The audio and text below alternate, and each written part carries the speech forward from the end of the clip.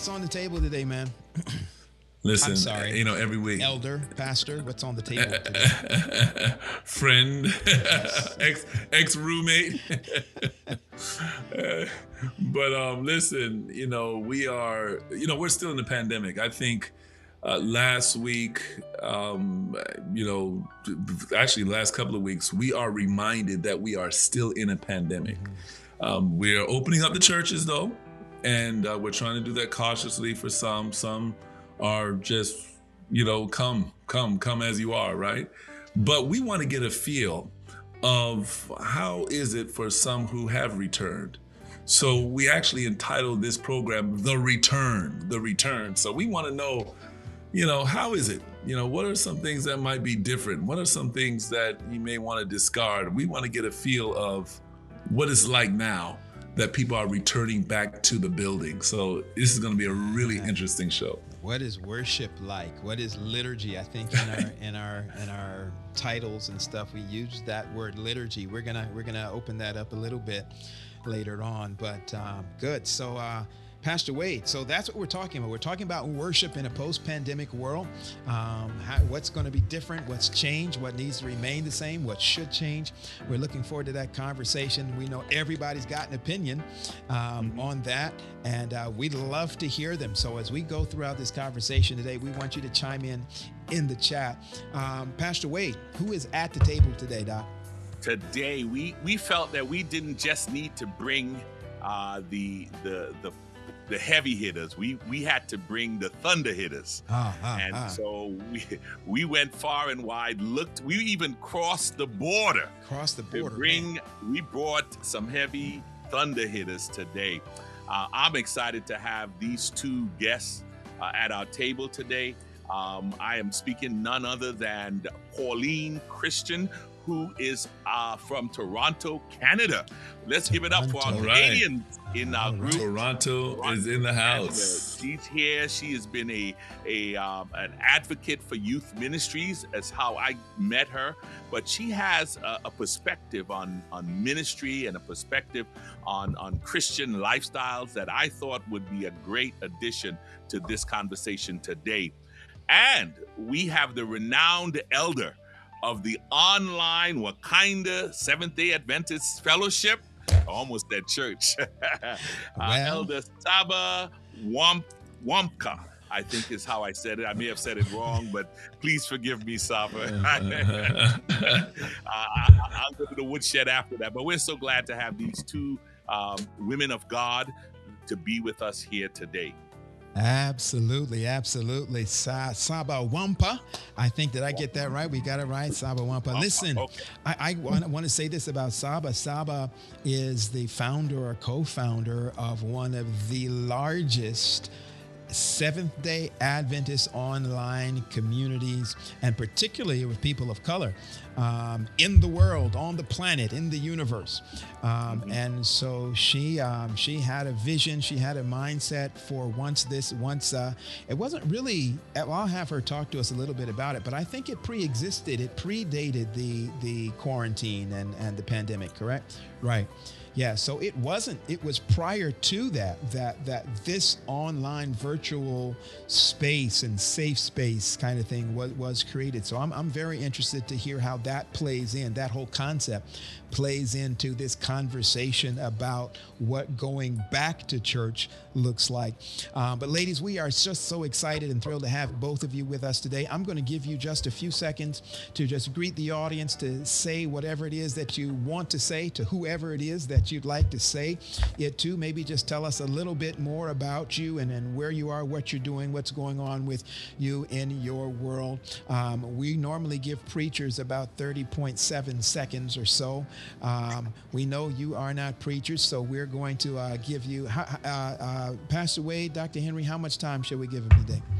Let's give him 35 seconds. 35 seconds. Even we can't do an even number. That's just not very PRT of us. This is an odd number. Yeah. All right. 35 is odd. 35.9 seconds. Let's do that. The 9 seconds. Oh, you want to go all the Okay. All right.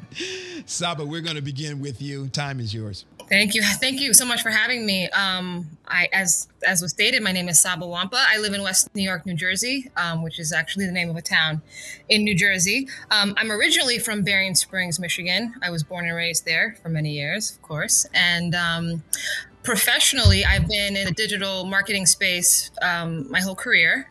So I started off at Essence.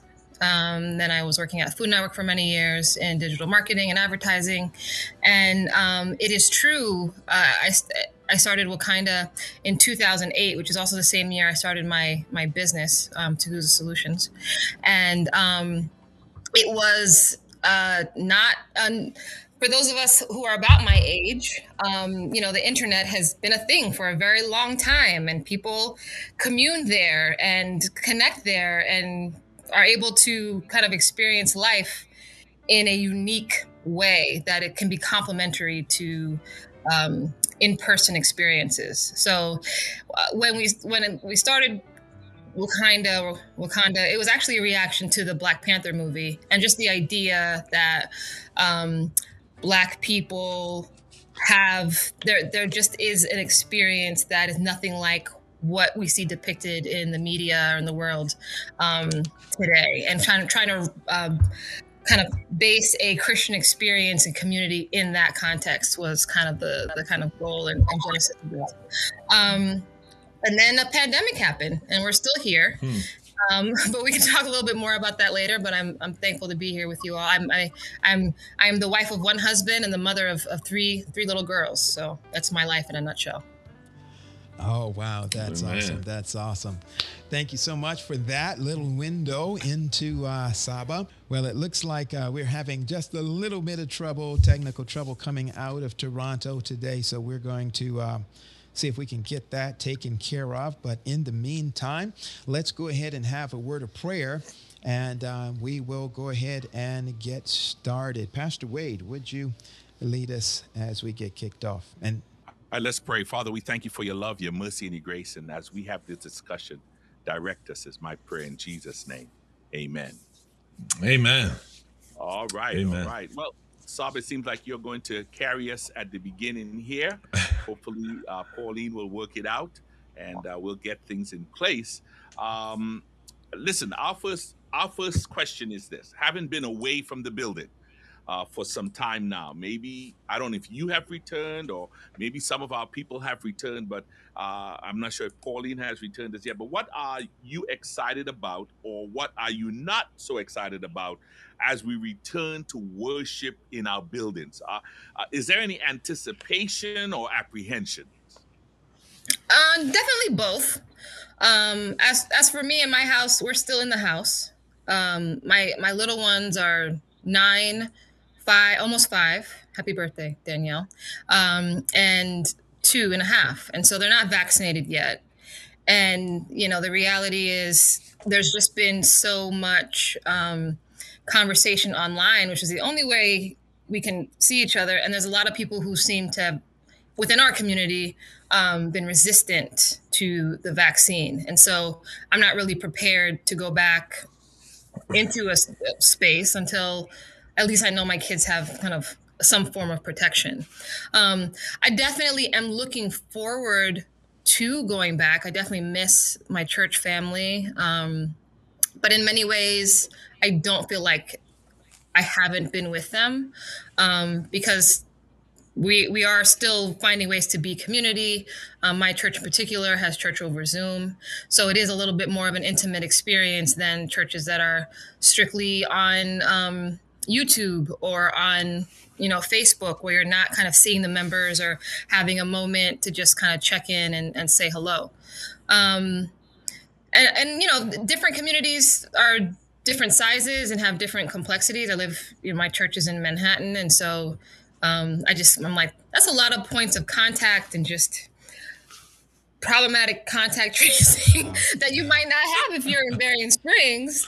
And so, we would want to be prudent. But yeah.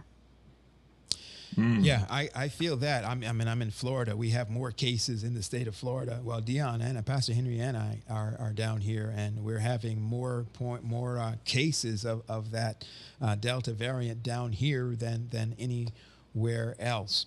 So you're saying, nah, I'm not going back right now, but you're not saying I'm not going back ever. No, it's not a never thing, but I don't anticipate attending church every week ever again in my life. Like I think I'm gonna have and I quite frankly I had been thinking about it before, which is to have like a schedule of, maybe this week is the week we are going into church. There's another week that we're doing like a community service of some sort, and a week that we just are together at home, and like something where it's just not going in every week and like all that comes with that. That had been on my radar. My husband might be hearing this for the first time, but I don't. She's like, we're gonna do what? But I mean, I have so much appreciation, and I think I always did, of like how much can be accomplished as a family, as a person, within the Sabbath hours, and I think that if maybe let's say different churches. I think so. Let me take a step back. I think the way we think about physical spaces is going to change across the board for every industry. Schools are thinking about it differently. Churches are, businesses are. So, let's say more people adapted this idea of like, all right, we're going to have this building the first and third Sabbaths, and then another whole community could have it on the second and fourth Sabbaths. Like there are dynamic ways of looking at the reality that, we don't need this space to pay mortgage for 30 days of the month to use it for roughly 8 hours of the month, So that's my thought.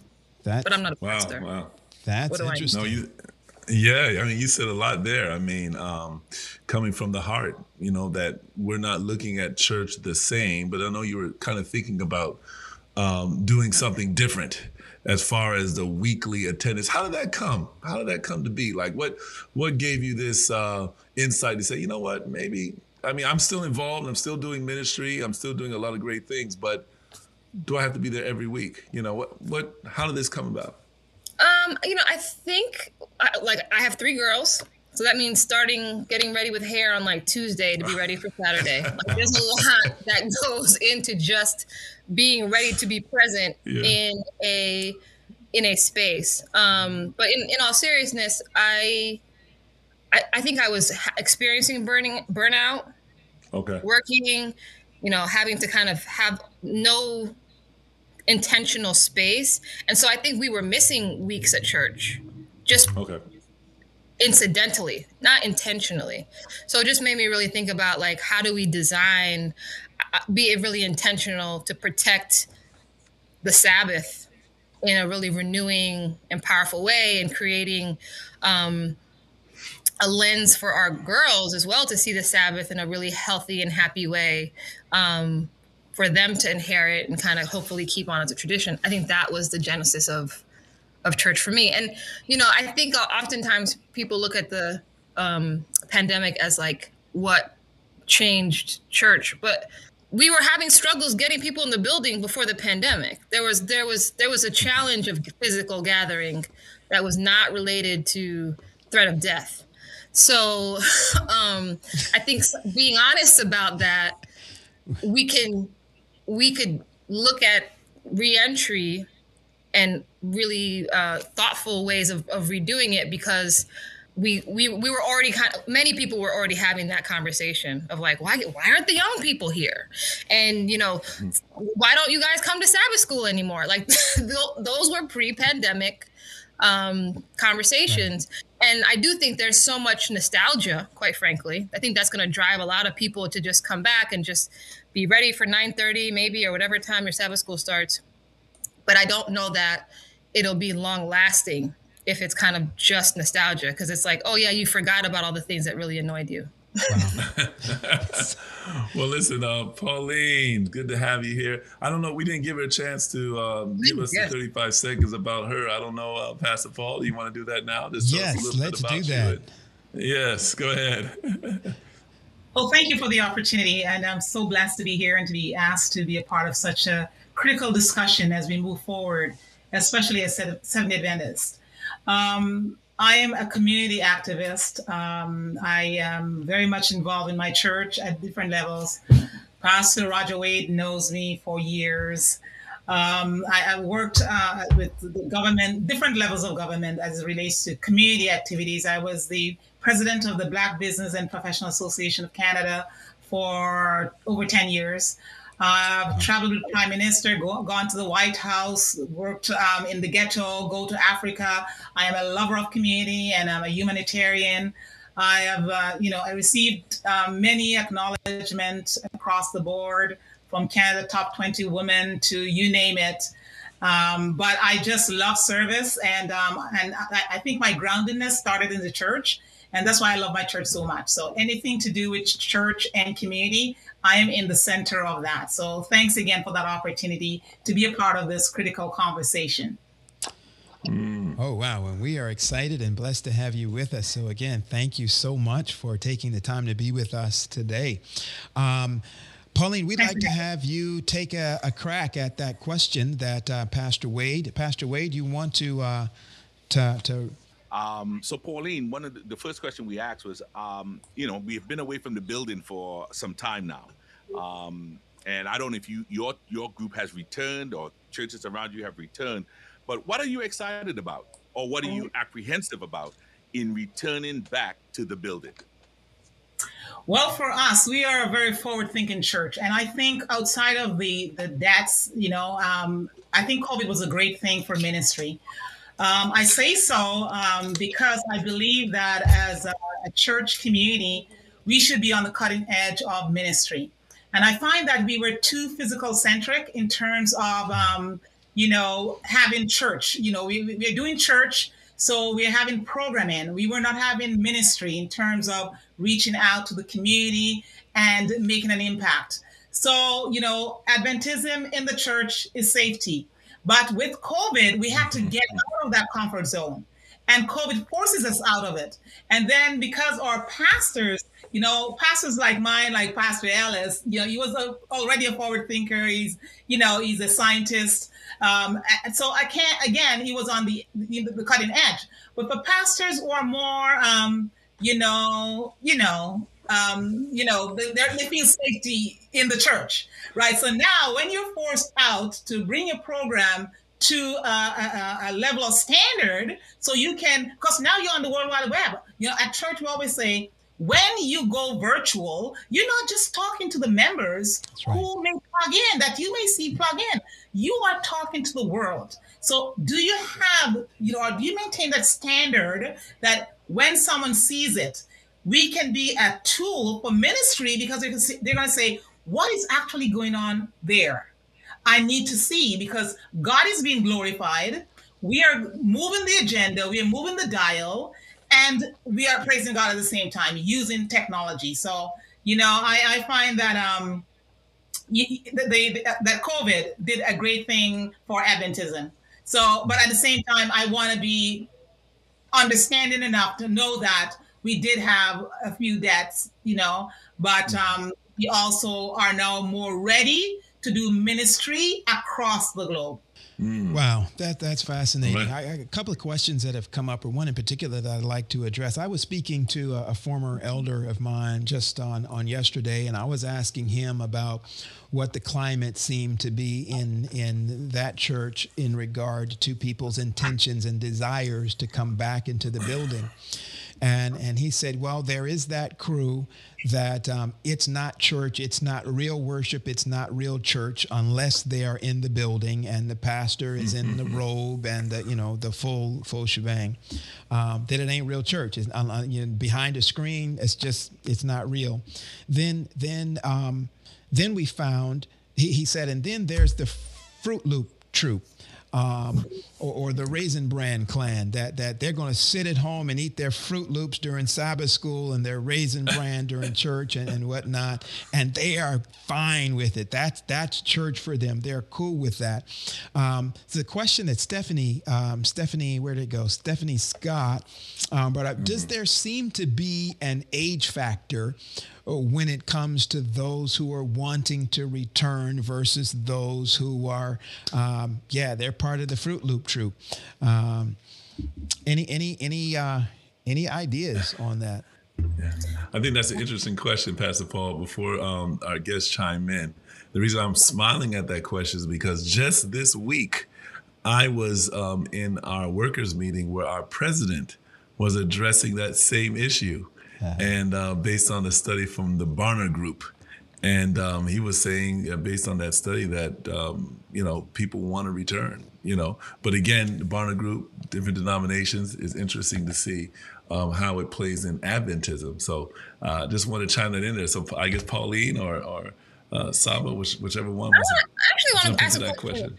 Because if I recall correctly, it was the Barna Group that did the research that determined that regular members attend church once a month. That was deemed a regular member within Christianity. Or it may not have been the Barnard Group, but I think there's one, I think maybe more to my initial point. No, you're correct. Sorry? You're correct. Pass away, go ahead. It's the Barnard. Yeah, so Barnard. Barnard Group. And I never know, right? So if I hear that stat and I think, oh, okay, so the people who come to church once a month want to come back to church. And that is not necessarily like, okay, that sounds reasonable. That's me, right? That's me at some point. I think to the question, it's a complicated question.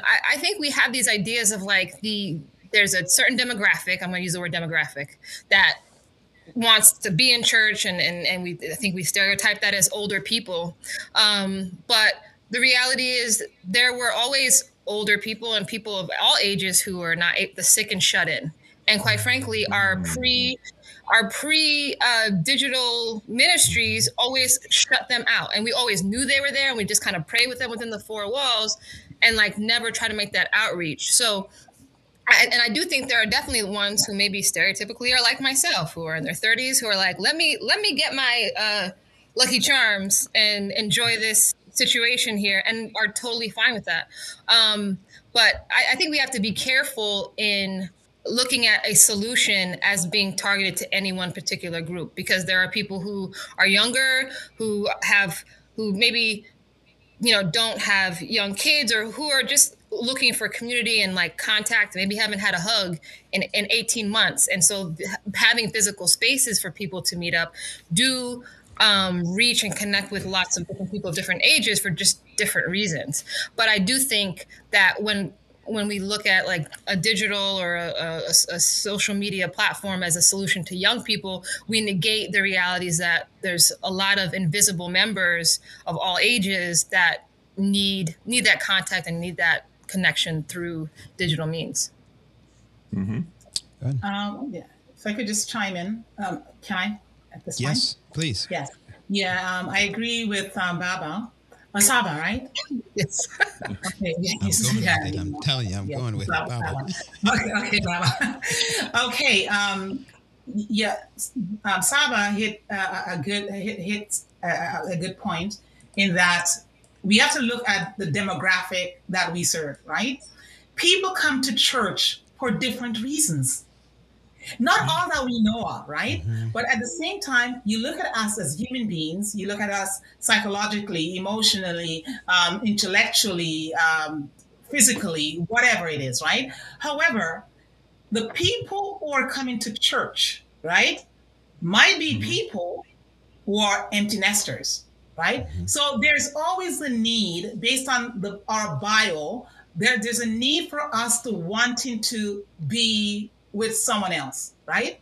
And some people take advantage of that, right? But in this community that we now reside in with the pandemic, it has created a brand new community. community. So now as a church, as a forward-thinking church, we got to think about how do we create a hybrid type of church? Because we may be leaning towards more virtual membership because the Generation X, Y, whatever you call them, millennials, they may say, okay, I don't have to drive my fast car to church and use up all that gas because COVID made me comfortable.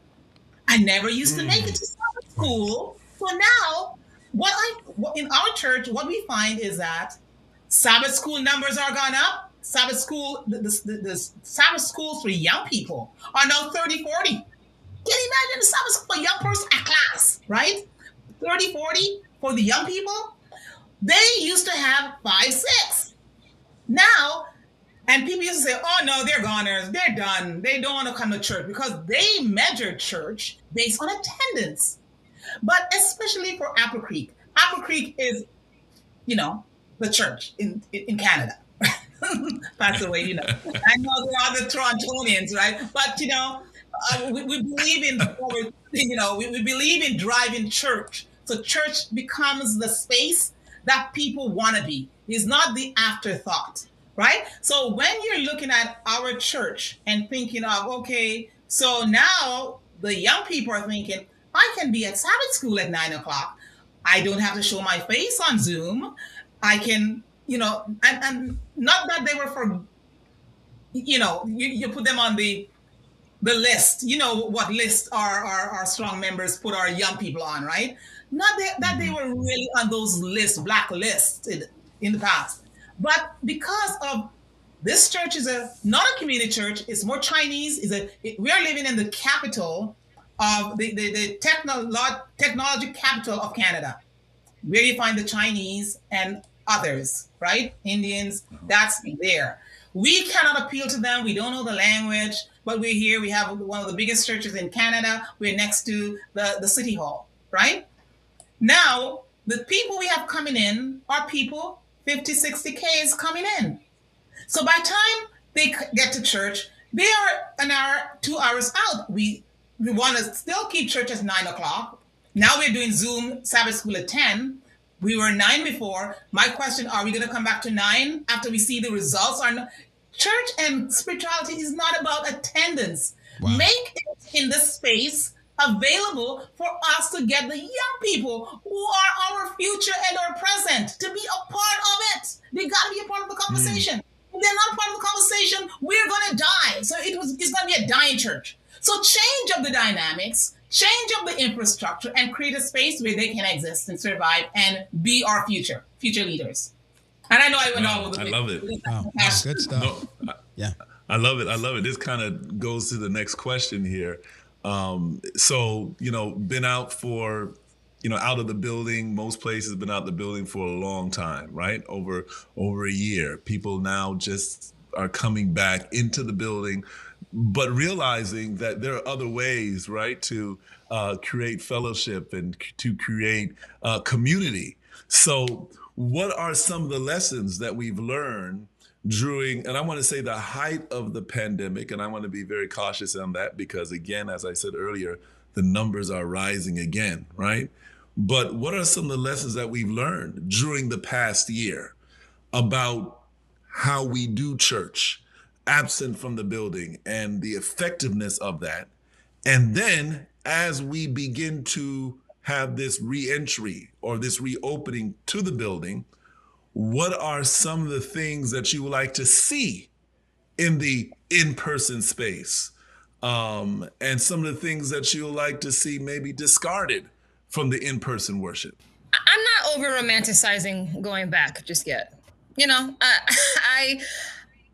I think, and I say that because I think a lot of how we used to talk about church was, griping over this and griping over that. And, I'm hoping that once we do go back to in person, we can just look at it with fresh eyes, based on, because again, I don't know what that timeline is for people. And so, is proximity going to be something that people desire? Are people going to want to be sitting in pews and squeezing people in like sardines? Like, how do we reorient ourselves to being around strangers. What does friendliness look like in a space where like maybe hugging and handshakes are questionable? Like there's a lot of things that I would probably just want to again look at with fresh eyes and say, maybe here's a different way of doing that. But I will say, and I do hope that every community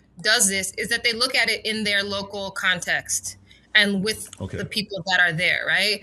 I know there are different practices where everyone's like, okay, well, this should work everywhere. But the reality is, what grows in Michigan doesn't grow in Florida. That's just like a basic agriculture thing. And so, I hope different churches come up with different solutions that are really just honest and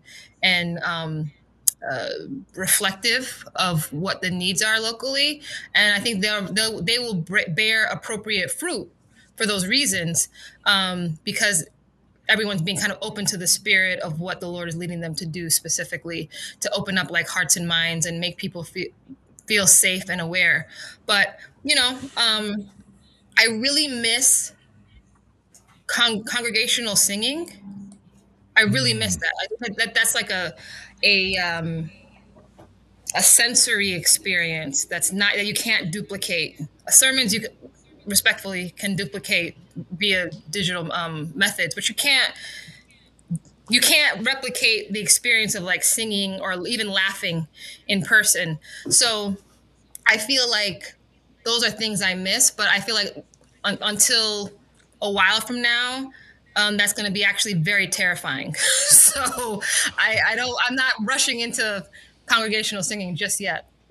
Yeah, I have to admit, gentlemen, I'm feeling that where Saba is. I don't do Fruit Loops, but I do Raisin Bran. I'm part of that Raisin Bran clan. And I'll admit Saba, that's the one thing. I remember going to a funeral in the middle of this pandemic down here in South Florida, where we had the highest numbers in the state, and people were crammed into a fairly large church. There was no social distancing.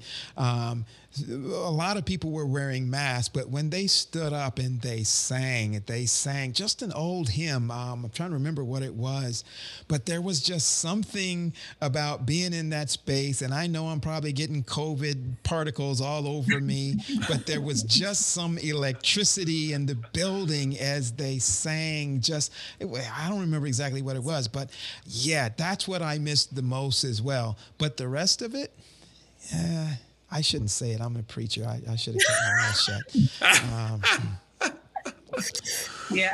Sorry. Yes, Pauline. Yeah.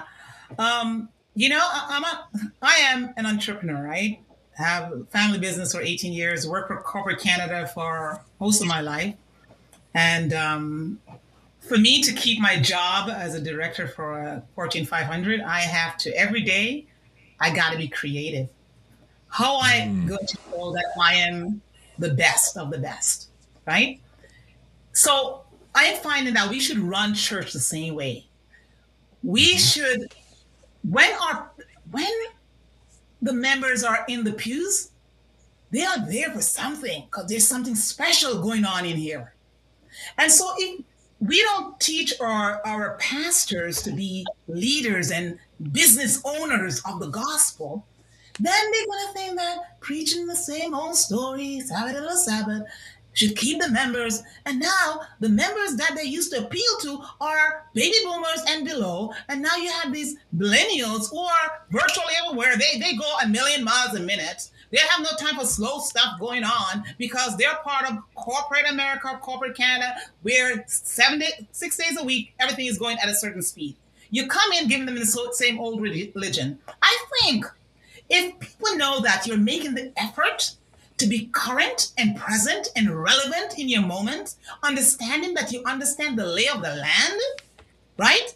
You understand the lay of the land, what is happening in your community, that you're not here as Seventh-day Adventists and the world exists over there. But if the young people know that you are present, you know what is going on out there with the government, you are seated in the seats where governments are sitting, talking about your religion.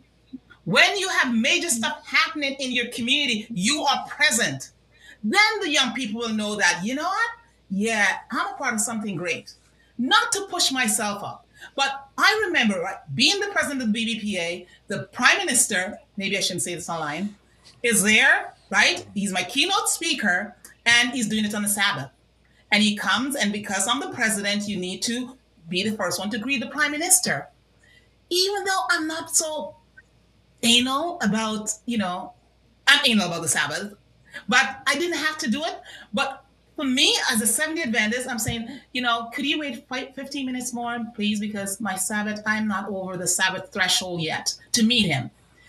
His guys thought I was crazy.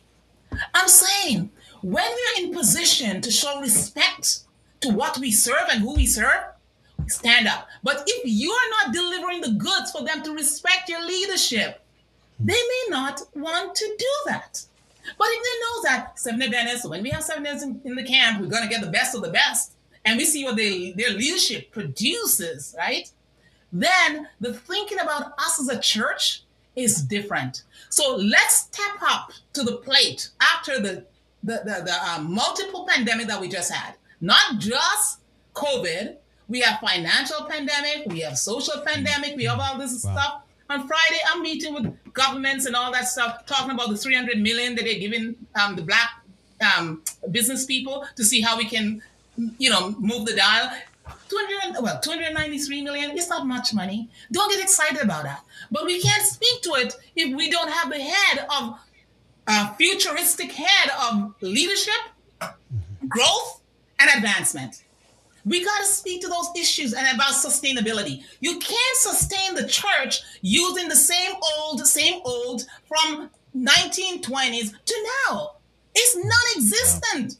Church is going to die. And I think we have some of the best. And when I used to hang out with Pastor Wade and the brother, you remember the youth congresses? We had a movement going on with our young people. I'm not sure what's going on with that. But when Pastor Wade called, I said, Pastor Wade, it's nice to know that Canada, we had that friendship where our young people were moving together with our U.S. young people. Can we get back the movement? So when I see you guys doing what you're doing, I want to take my hat off to you. Get the conversations, get those dialogues going, and get action. Bring the business-minded people, the strategists in the game. How are we going to move this ministry? This is a good conversation to have. And I hope a lot of pastors are kind of chiming in, understanding that don't go back same old. It doesn't work unless you want to kill the church. You just want to commit suicide, just like that, of God's people. Wake up, smell the possum, and get the job going. Think new, think engagement, how you're going to engage those young people. Think wholesomeness. Refocus that thermometer and make sure you have a plan, and you have to be able to chip off of the plan minute by minute. It's incremental. If you remember, the results is based on the infrastructure. If the infrastructure is weak, the outcomes are going to be weak.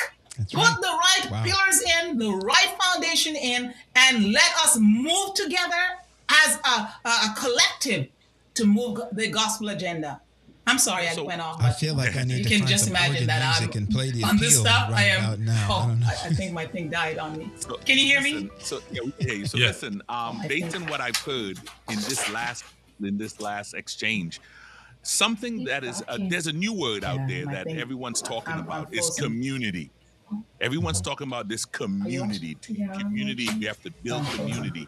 In your experience, I mean, Saba, you have created a community online, but here we are trying to go back into the building.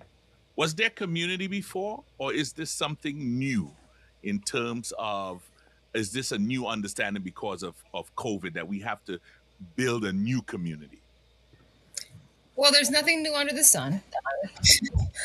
Sorry, guys, I'm back. Technology. That's fine. I think the ways in which people understand and value community have shifted, but they're not all. It's not a new concept. So, again, sometimes when we have these conversations, they're so centric to Adventism, and they're not really acknowledging just how much the whole world is in the same boat as we are. Everyone that has real estate and that is trying to connect people is in the same conundrum of how do we connect with the people that we're looking for in the ways that we want to.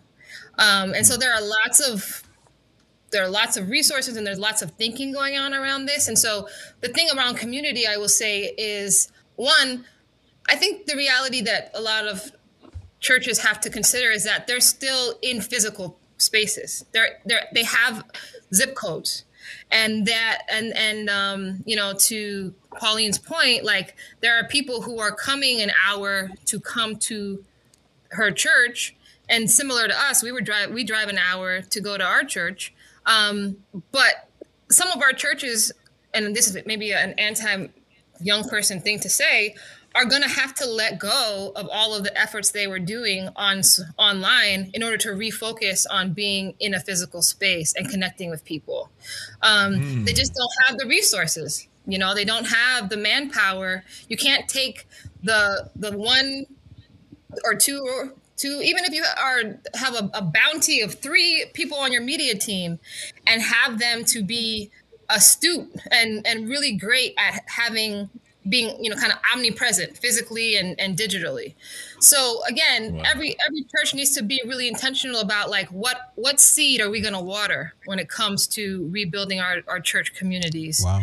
And what is, who are those people, and what are we trying to get them to accomplish? Make that something measurable. And for us online,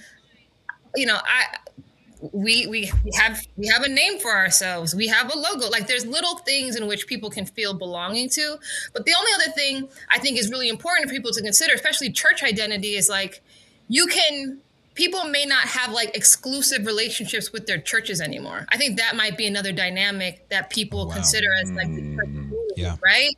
So by all means, and on paper, like, I am a member of Advent Hope Church in New York City. Because of the quarantine, I'm like also a member-ish at Tacoma Park Church, and our giving reflects that, right?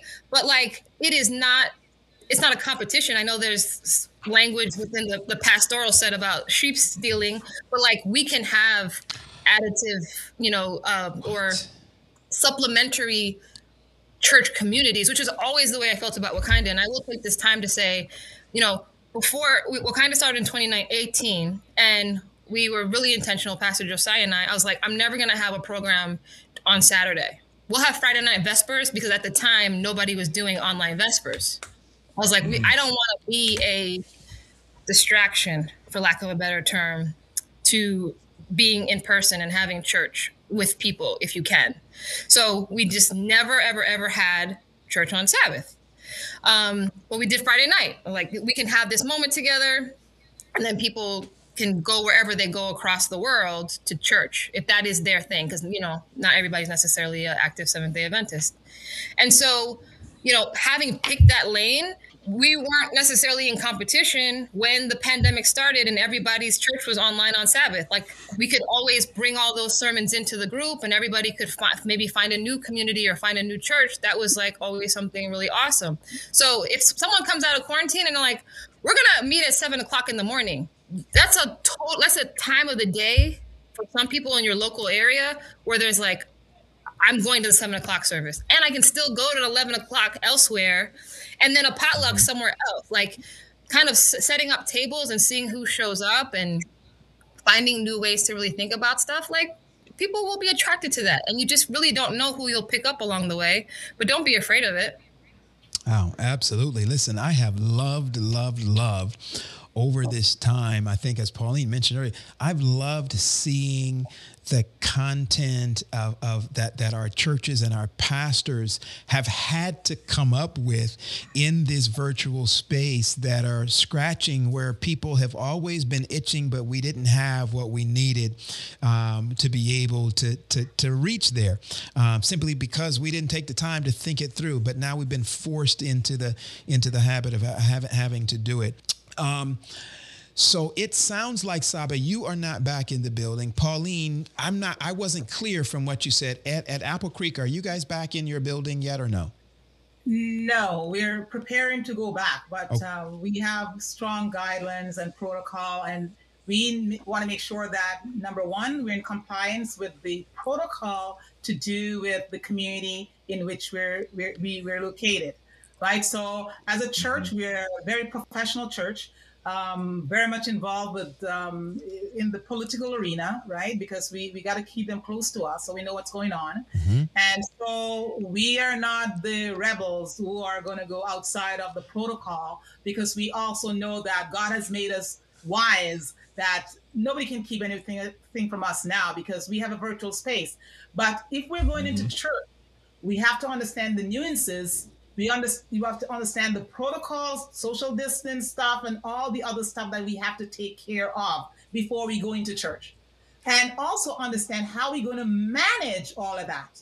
Because if I'm coming to church and I'm coming a narrow way and I want to get to Sabbath school, and by the time I get to Sabbath school, there's a long lineup with some of the ushers saying, did you go outside of the country? Did you take your shots? And this one said, no, she didn't take it. No, this one is lying. And then now they're fighting at the front of the, like, do we know what we're opening ourselves up to, right? When we open the doors to say we are ready to go in, what is readiness? What does it look like, right? And what is going to take to manage the readiness? So this is where we need the visionaries and the strategists who have their ears to the ground to ensure that they understand the protocol out there. They're working with public health, right? They're working with the chief executive officer, responsible medical officer. You understand all the documents coming down from our governments to know that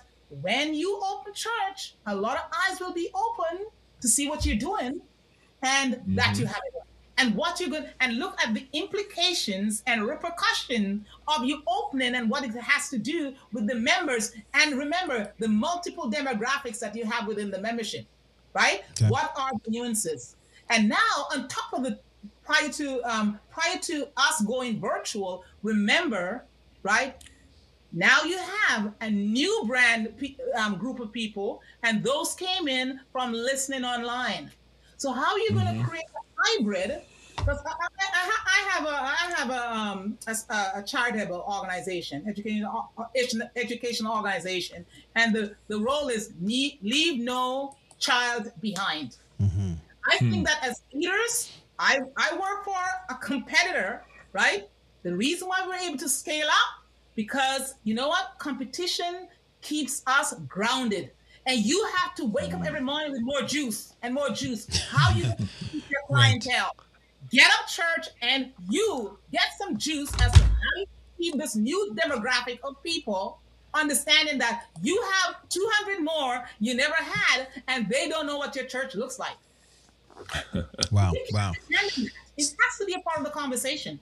Absolutely. So listen, I want to first of all, I want to correct myself on Wu just said earlier that there was 9,000 engaged every week.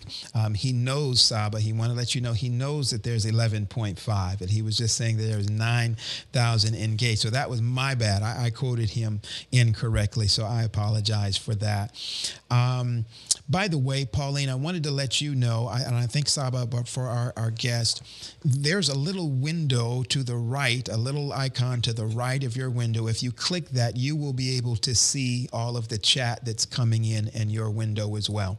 I don't think I see that. And you found that. Okay. Awesome. I'm having some supporters on the U.S. side. Awesome. All right. So here's, I want to romanticize that question if I can a little bit, since Saba said she didn't want to romanticize. I want to romanticize that journey back. So neither one of you are back in the building yet. But what's one of the first things that you'd like to do, that you envision yourself doing once church does open up and you are back in your building? Is there a romanticized vision in your head of this is what that day is going to be like, and this is the first thing that I want to do when you get back there? And then a follow-up to that, What would be some of the challenges, like in your specific church or in churches in general? And although we've covered some already, I think we've covered quite a bit of that. What might be some of the challenges that you see in going back into the building? And just for conversation's sake, let's take the health concerns off the table for this question. I think we all know that there can be some health concerns going back, but there be some other concerns that you would have in going back. So number one, what is the first thing that you want to do, and what might be some of the challenges in doing that? I miss hugs, I do. I miss hugs from like the when we all get to heaven playing a song and we kind of be and greet each other. Like, I like that. For our audience, you can answer that too in the chat, because we'd love to see what for all of you out there as well. What's one of the first things that you'd like to do when you go back? What do I like to do? Yeah, I mean, I was being honest. Like, I'm not really romanticizing any of it. I think the singing and hugs will be something that, like, I will really look forward to doing. But again, I think because that's what I want out of the physical experience, I'm gonna be the last one to be there. Like, I'm gonna let y'all go ahead. I'm gonna let Caleb and Joshua go ahead and try it out and come back and report. There we go. And see. But yeah, I think that's it. I think in terms of anything I'm apprehensive about, I think the opposite of that is true, which is, we always have a really bad rep. Not just generally speaking, that Christians are not warm and they're standoffish and all that kind of stuff. And like, if I'm if all of this just kind of compounds this idea that we're standoffish, and I'm like, well, I'm hugging all the people that I saw their vaccine cards on social media, and they're like, whatever. Like, I think Pauline is right. It's like, I'm making a list, I'm checking it twice. I'm like, and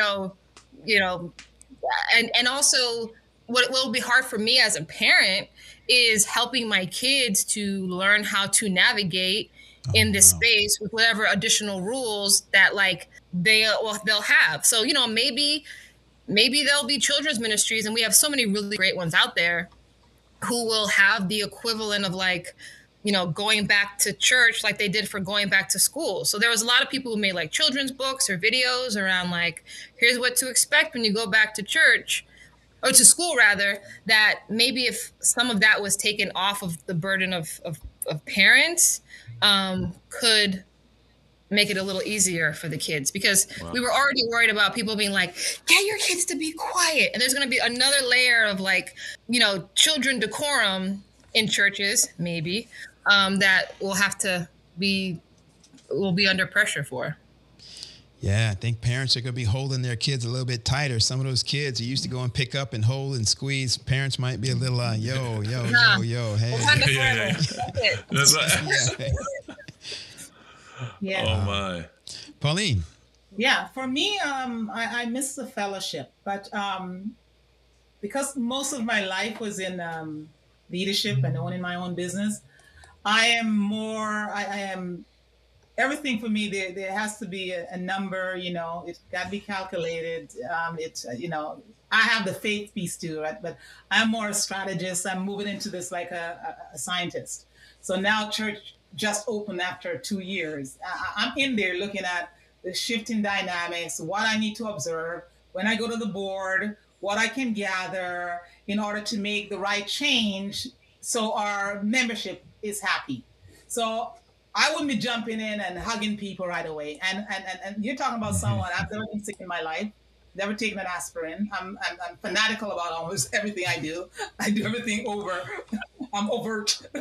Yeah. But, and so for me, I gotta, I think God has given us the wisdom to check things out. And that's why for me and my board, our board, I'm thinking, okay, can we make sure there's a prototype, that we have enough data So empirical data, we can use this to say, okay, someone tested it over there, and this is what they got, right? So can we use that to see how we fashion ours? Then I don't want to be the scapegoat. I don't want to throw my people first out there, and then they're going to be the ones setting the records for others, and then I'm going to lose them in the process because I throw them out there and did not protect their walls, the walls in which they reside.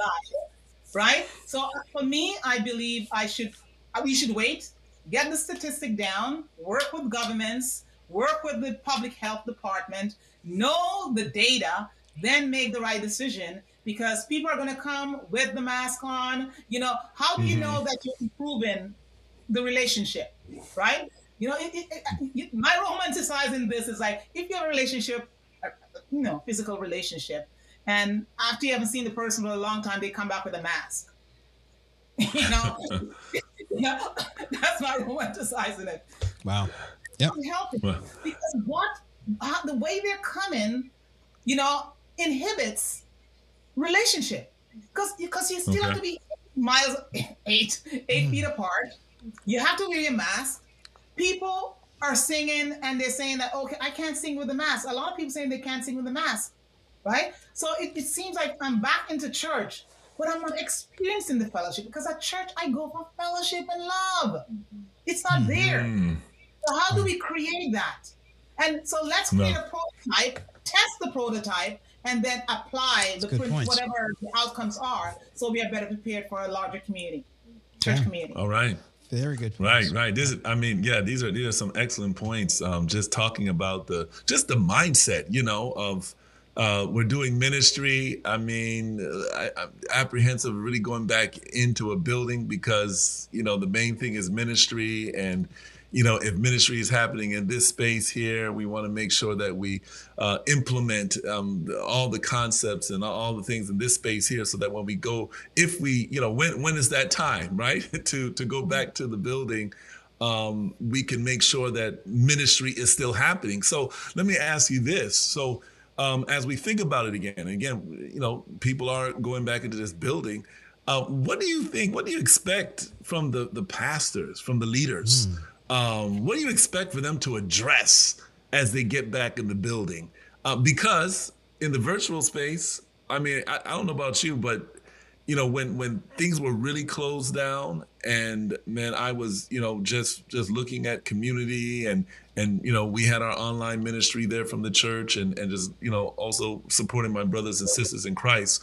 Wow, it was all about the community. The messages were about the community. The messages were about engagement. Messages were about, let's help one another out. And so these online ministries start popping up, and just a lot of collaboration, right? So as we get back into this building, what do you expect from the pastors? What do you expect from the leaders? What are some of the key areas that you feel need to be the focus? All right, I'm going to get my counter to count all the people who are going to say shorter sermons. I know that's going to be number one, shorter sermons. No, so I'm not going to say shorter sermons. I'm going to actually say, one, I would love it if they had like reorientations. Like whether some of that was in person for people, and say like, all right, we're coming in on a Tuesday at 8:00 p.m. and we're going to let people kind of enter in the space, just casual, explain different things, do a tour, whatever that is, right? Because I don't know how much of these buildings have changed. Because I feel like there's too much business to necessarily just walk in cold on a Sabbath morning. So I think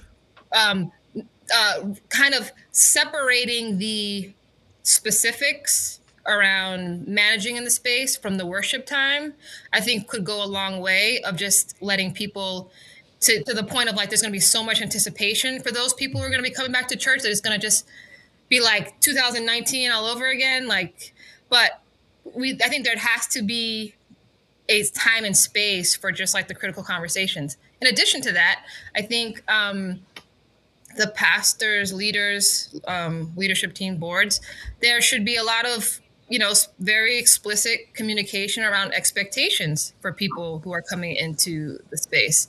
And I think giving people the language for how they're gonna interact with one another, and saying, all right, if you come across somebody with a mask, leave them alone. I mean, whatever your terms are in your space, so that people kind of have terms of engagement within your context, because every church is going to be different for whatever reason. And so I feel like people will need some confidence coming back into these physical spaces of what it is they're doing there and why they're doing it.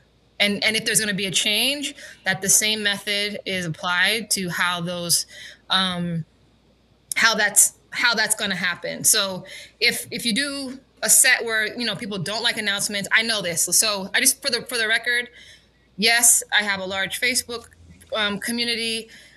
People still don't read the announcements. It is the elect. And that's the 10%, you know, maybe of people who will read the announcements. But I just do think it is on leaders to have been able to say it exists. And also keeping in mind, creating it in multiple modalities, so that if it is people who need to hear it in person, if it is people who are only going to read it on their phone, if it is people who are only going to interact with you on social media, that you've been contextual in how you deliver that. And again, people are going to complain. There's not enough announcements. There's too long of announcements. The sermon's too long. I wanted 15 songs. Like, I just don't. I think we should just accept that those dynamics are always going to exist. I did want to, and I know I'm slightly changing gears, but Rob Peters has been talking a little bit about smaller churches and possibly having a digital outreach. You know, I love smaller churches for being smaller churches that do that kind of work and have that level of community. I lived in Berrien Springs. PMC was the church that you went to when you wanted like a mega church with the whole media play. Like, that was an experience. But then separately, All Nations was its own thing. And so if your church is more like, respectfully, like an AA meeting of people who are very intimate with one another and are kind of having deeply personal experiences, don't dilute that with needing to have a digital persona, so to speak, because then you can't have both in certain ways. So I don't want anyone who has a smaller church to feel like we're not being innovative if in fact we're being, you know, digital and all this kind of stuff. Like, it's still very powerful and very innovative to find ways to bring people in person. But again, if you're going to be closing down your digital offerings, research other places where people can go, because if you are in a digital community, you don't physically have to be anywhere. You could be watching a church anywhere in the world, quite frankly. So, you know, the fact that 2 or 3 people might not be able to watch your program anymore because you shut down, I wouldn't keep doing it, quite frankly, if you could be more powerful in person with whatever resources you know the Lord's given you. You know, not everybody had the 10 talents. Yeah, I think, Saba, one of the things, and to the other pastors here, well, first of all, I just want to run this by the other pastors, because I think we've all experienced this. It's funny that we often have a host of people who complain about the announcements in church and how long they take. Have you ever, guys, to my other pastors here, have you ever realized or seen that when those same individuals then are elected to become a departmental leader, then those turn out to be the same people wanting you to read their announcement, nobody else's, but now the announcements have to go out. They complained about it before, but now when it's their program or their event, now they want all the program. It's hard to win in that scenario. Roger. Yeah, I wasn't sure where we were going to head to, but yeah. I'm enjoying the impact, or not the impact, the skewing or the understanding from Saba and from Christine, Pauline, how they're thinking about this. Because as a pastor, someone made a comment about, I think Pauline made a comment about pastors should have a sense of organization and business, but that's not what we go to school for. We go to school to learn how to take the word of God and twist it and use it and interpret it and get it behind. So we really don't have the business acumen it's a blessing when that's additional skill you have. But as members, what is it that we can do is as we head back into as we go to the return. I don't want to say head back into the building. As we go into the return, maybe that's the new thing. Now, we're not necessarily going into the building. We're returning back to some kind of connection, some kind of community. We talked about some lessons. We talked about some things you would like to see happen. But what exactly, what can pastors do to engage, from your perspective, what can we do to engage you, to help us to meet the needs of things that we may not be oblivious to, or we are oblivious to, I should say? I think that we have to be cognizant of the fact that our membership has just gone through trauma, right? Because we're not robots, right? We have to serve our community, our church community, understanding that, we need to preach the gospel, but we're preaching to people who have different needs. So if you watch the numbers, mental illness went crazy. Divorce rate went crazy. All this stuff is happening, but we think that it's not happening to the church. The church is over here in a community by itself, and reality doesn't go over there or disturb it. So we would have to think of check the thermometer as to where my membership is at. We need to do Survey Monkey. Get a feel. How can we get a feel for the temperature of the church, where the people are? When we make the effort to do those little things, to hear them speak their minds or to have them be engaged and have a say, then they know that you are really moving the church thinking of them. Because if we don't, no, they don't have to come, because we have to take some serious look at virtual membership. That people, we may lose a percentage of our people, and they may just say, oh, Seventh-day Adventism is a global church. It's a global movement. Anywhere I go, I have a cousin, I have a brother. So this one doesn't suit me well, I go over here, right? So I think we just have to think of that we need to think of the people's needs, their personal needs, their mental needs, their psychological needs. We need to think of that. We also got to think that some of them have been hit financially. For example, my family, we decided that we're going to do a food drive during COVID. And it's not for the people who are marginalized in our social view, but for people in our church. If they want some food, you don't have to put your name. Just go take it. Don't stigmatize it. Because people have needs, but they dress up in that clothes that can fit them from they were 19 because they never change weight. And they come to church and you think that business as usual. You're not digging deep to say, what just happened to my membership? And how I need to assess that, and also speak on behalf of those who will not speak, because we have to be a voice for the voiceless. So how deep are we going in finding out? Are we going to say, okay, they never said it, so I don't want to pry? You don't want to pry because you don't want to address it, because you don't know how to address it. And there are people in our church and in our churches who have the credentials. They have the teaching, learning, whatever. Pull on those people. We don't have to use only the elders or the people on our board. I always say, when I have a team, this team is given to me by the nominating committee. It doesn't mean that, okay, I stop that service or ministry because I don't have enough people. No. You are given the leadership. You are the CEO or the VP or senior VP of your department. Go find officers in the church or other people in the church that can assist you. Show them the benefits of being under your leadership, what they can gain without being given money. So we are given a huge capacity. Seventh-day Adventism has the capacity to move the whole entire world. We're talking about money. We have money. We have all the resources. Wow. We have money to do this because now we have to do more. Money is there, but you're not engaging the people who have the money, because we hate on the people with the money. Mercy. Instead of bringing them into the church and utilize the resources that God has given us. What do we need? We need nothing. We just don't know how to strategize, right? Understand the dynamics at play and gain their interest to come in and help us move ministry. We just talk rhetoric. Get on the podium, stop talking, and get out there and do. Let's do. Not the pastors I'm talking to everybody. Talking me too. We have some musicians out there.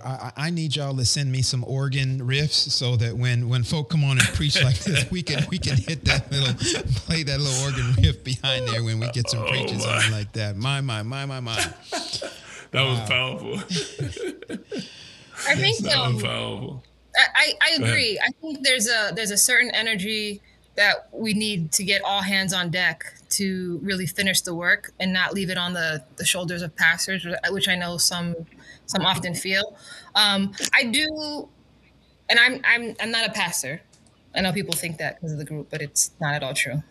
Also an entrepreneur. I think that I also really want pastors to take inventory of just their own exhaustion and their own fatigue, and to really let's all build a manageable, sustainable model for what church looks like moving forward. I think that there have been, and I hear it all the time. I hear it in the group. I've just, all my life, where it's like, the pastors need to do this and the pastors have to do that. And I'm like, I'm sorry.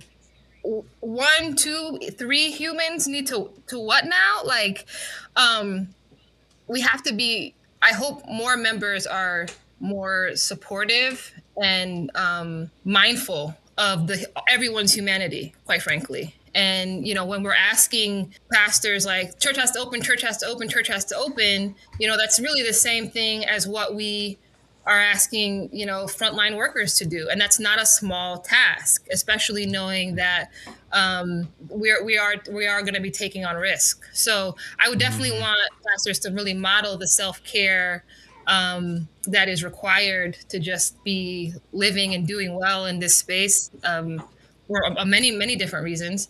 I also think that local partnerships are more important than ever. I felt this way before COVID, and I feel this way now.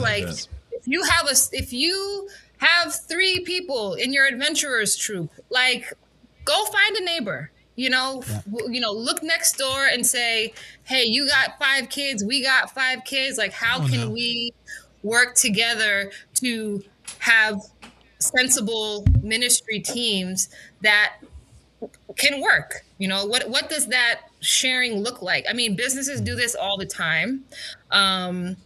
And there could be loose. I know that's not like a traditional model, but I think it's quite frankly very forward thinking compared to some of what people have done, where they're like, I can't justify running a ministry, so I close it, and then you lose the whole family.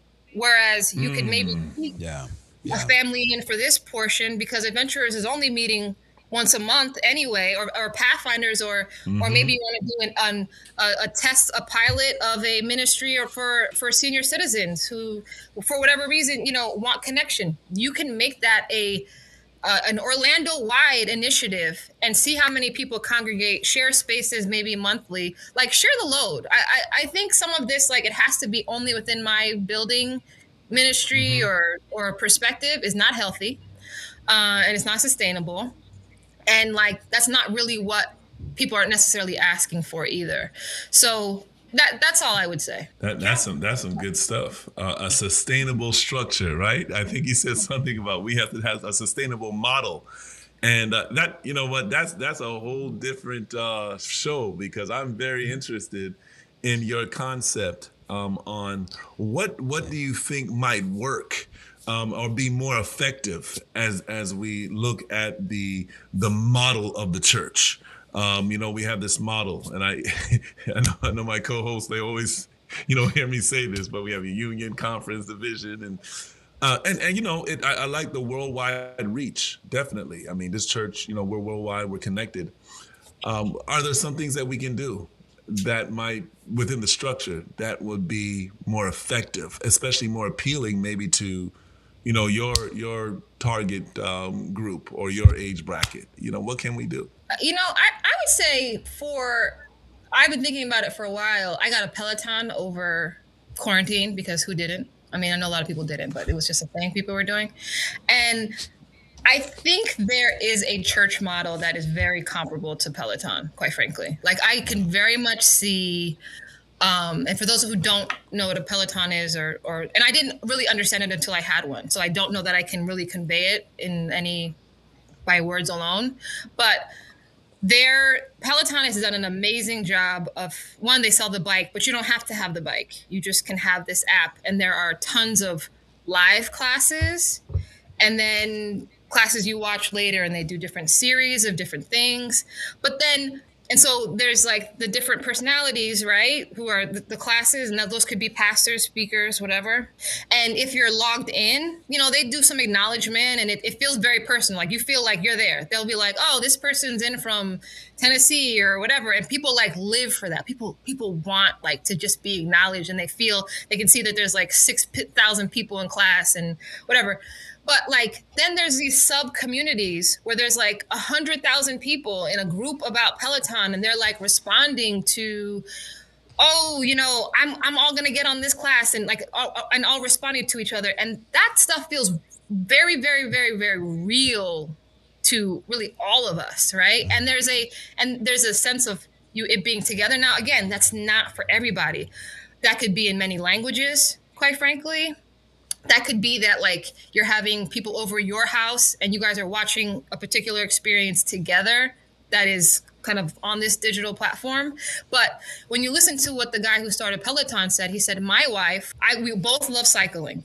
Okay. And I think this is the most important thing. Him and his wife both love cycling, but his wife was the only one who had the organizational skills to book a class on SoulCycle and a bike. You had 30 seconds where you could like get online, pick the time that you wanted, pick the bike, and that's how you were able to get into these really exclusive classes for SoulCycle. And if you didn't get in, you couldn't get in. And that was kind of how they hyped this experience, right? And he was like, I want to get on a bike, but I can't do that, like those first 3 steps. And now he's a billionaire, right? Because he literally just said, I will give you a bike and I will put the content out there for you, and you can do it at the time we're doing it if you want. And I'm not limited to 30 people in a classroom at any one time like SoulCycle. Oh boy. I have tens of thousands of people on at any given time. And the people who do it later, they still have the same benefit as the people who did it at the same time. So that is a completely secular model where anything can be on that screen. And anyone can be blessed. And that can be worldwide. And that could be $50 a month. I don't know, right? But the people who have Pelotons, they still go to CrossFit. They still have a mirror. They're still doing a lot of other things, right? It's not their exclusive way to fitness or community. So, the people who love God, love him all the days of the week, not just Saturday between 11 and 2 or 9 and 2, right? So how do we fill as many of those spots with powerful, God-centered experiences for people to find God in each other? If you're focused on that, you will see many, many opportunities. Wow. Saba, I would love to argue that point if we had the time, that is purely a secular model. We can show you that's a spiritual model that God has already embedded into the fabric of what he desired the church to be able to be. We don't have time. Our time is up right now, but powerful stuff. That's like the beginning of a whole nother conversation that I think, that our structure, our organization, we are desperate to have that conversation, and so many others. And both you and Pauline have just given us. I feel like we've just touched the tip of the iceberg in talking about some very real and relevant ways that the church has to consider when it comes to doing ministry going forward in and out of our building. So I just want to say thank you so much for the contribution that both of you have made to this conversation today. Yeah. We just opened up another conversation that we're going to have. But you all have been excellent. For me, giving another perspective on this whole thing about returning to the building, to that space, and realizing that, let's just make sure we keep our mind focused on ministry, right? Because ministry, whether it's in the virtual space, whether it's in the personal space, ministry has to happen. And finding creative ways to do ministry, like creating community, that's the route to go. So thank you so much for coming on to Pastors Roundtable today. What can I say? You're welcome.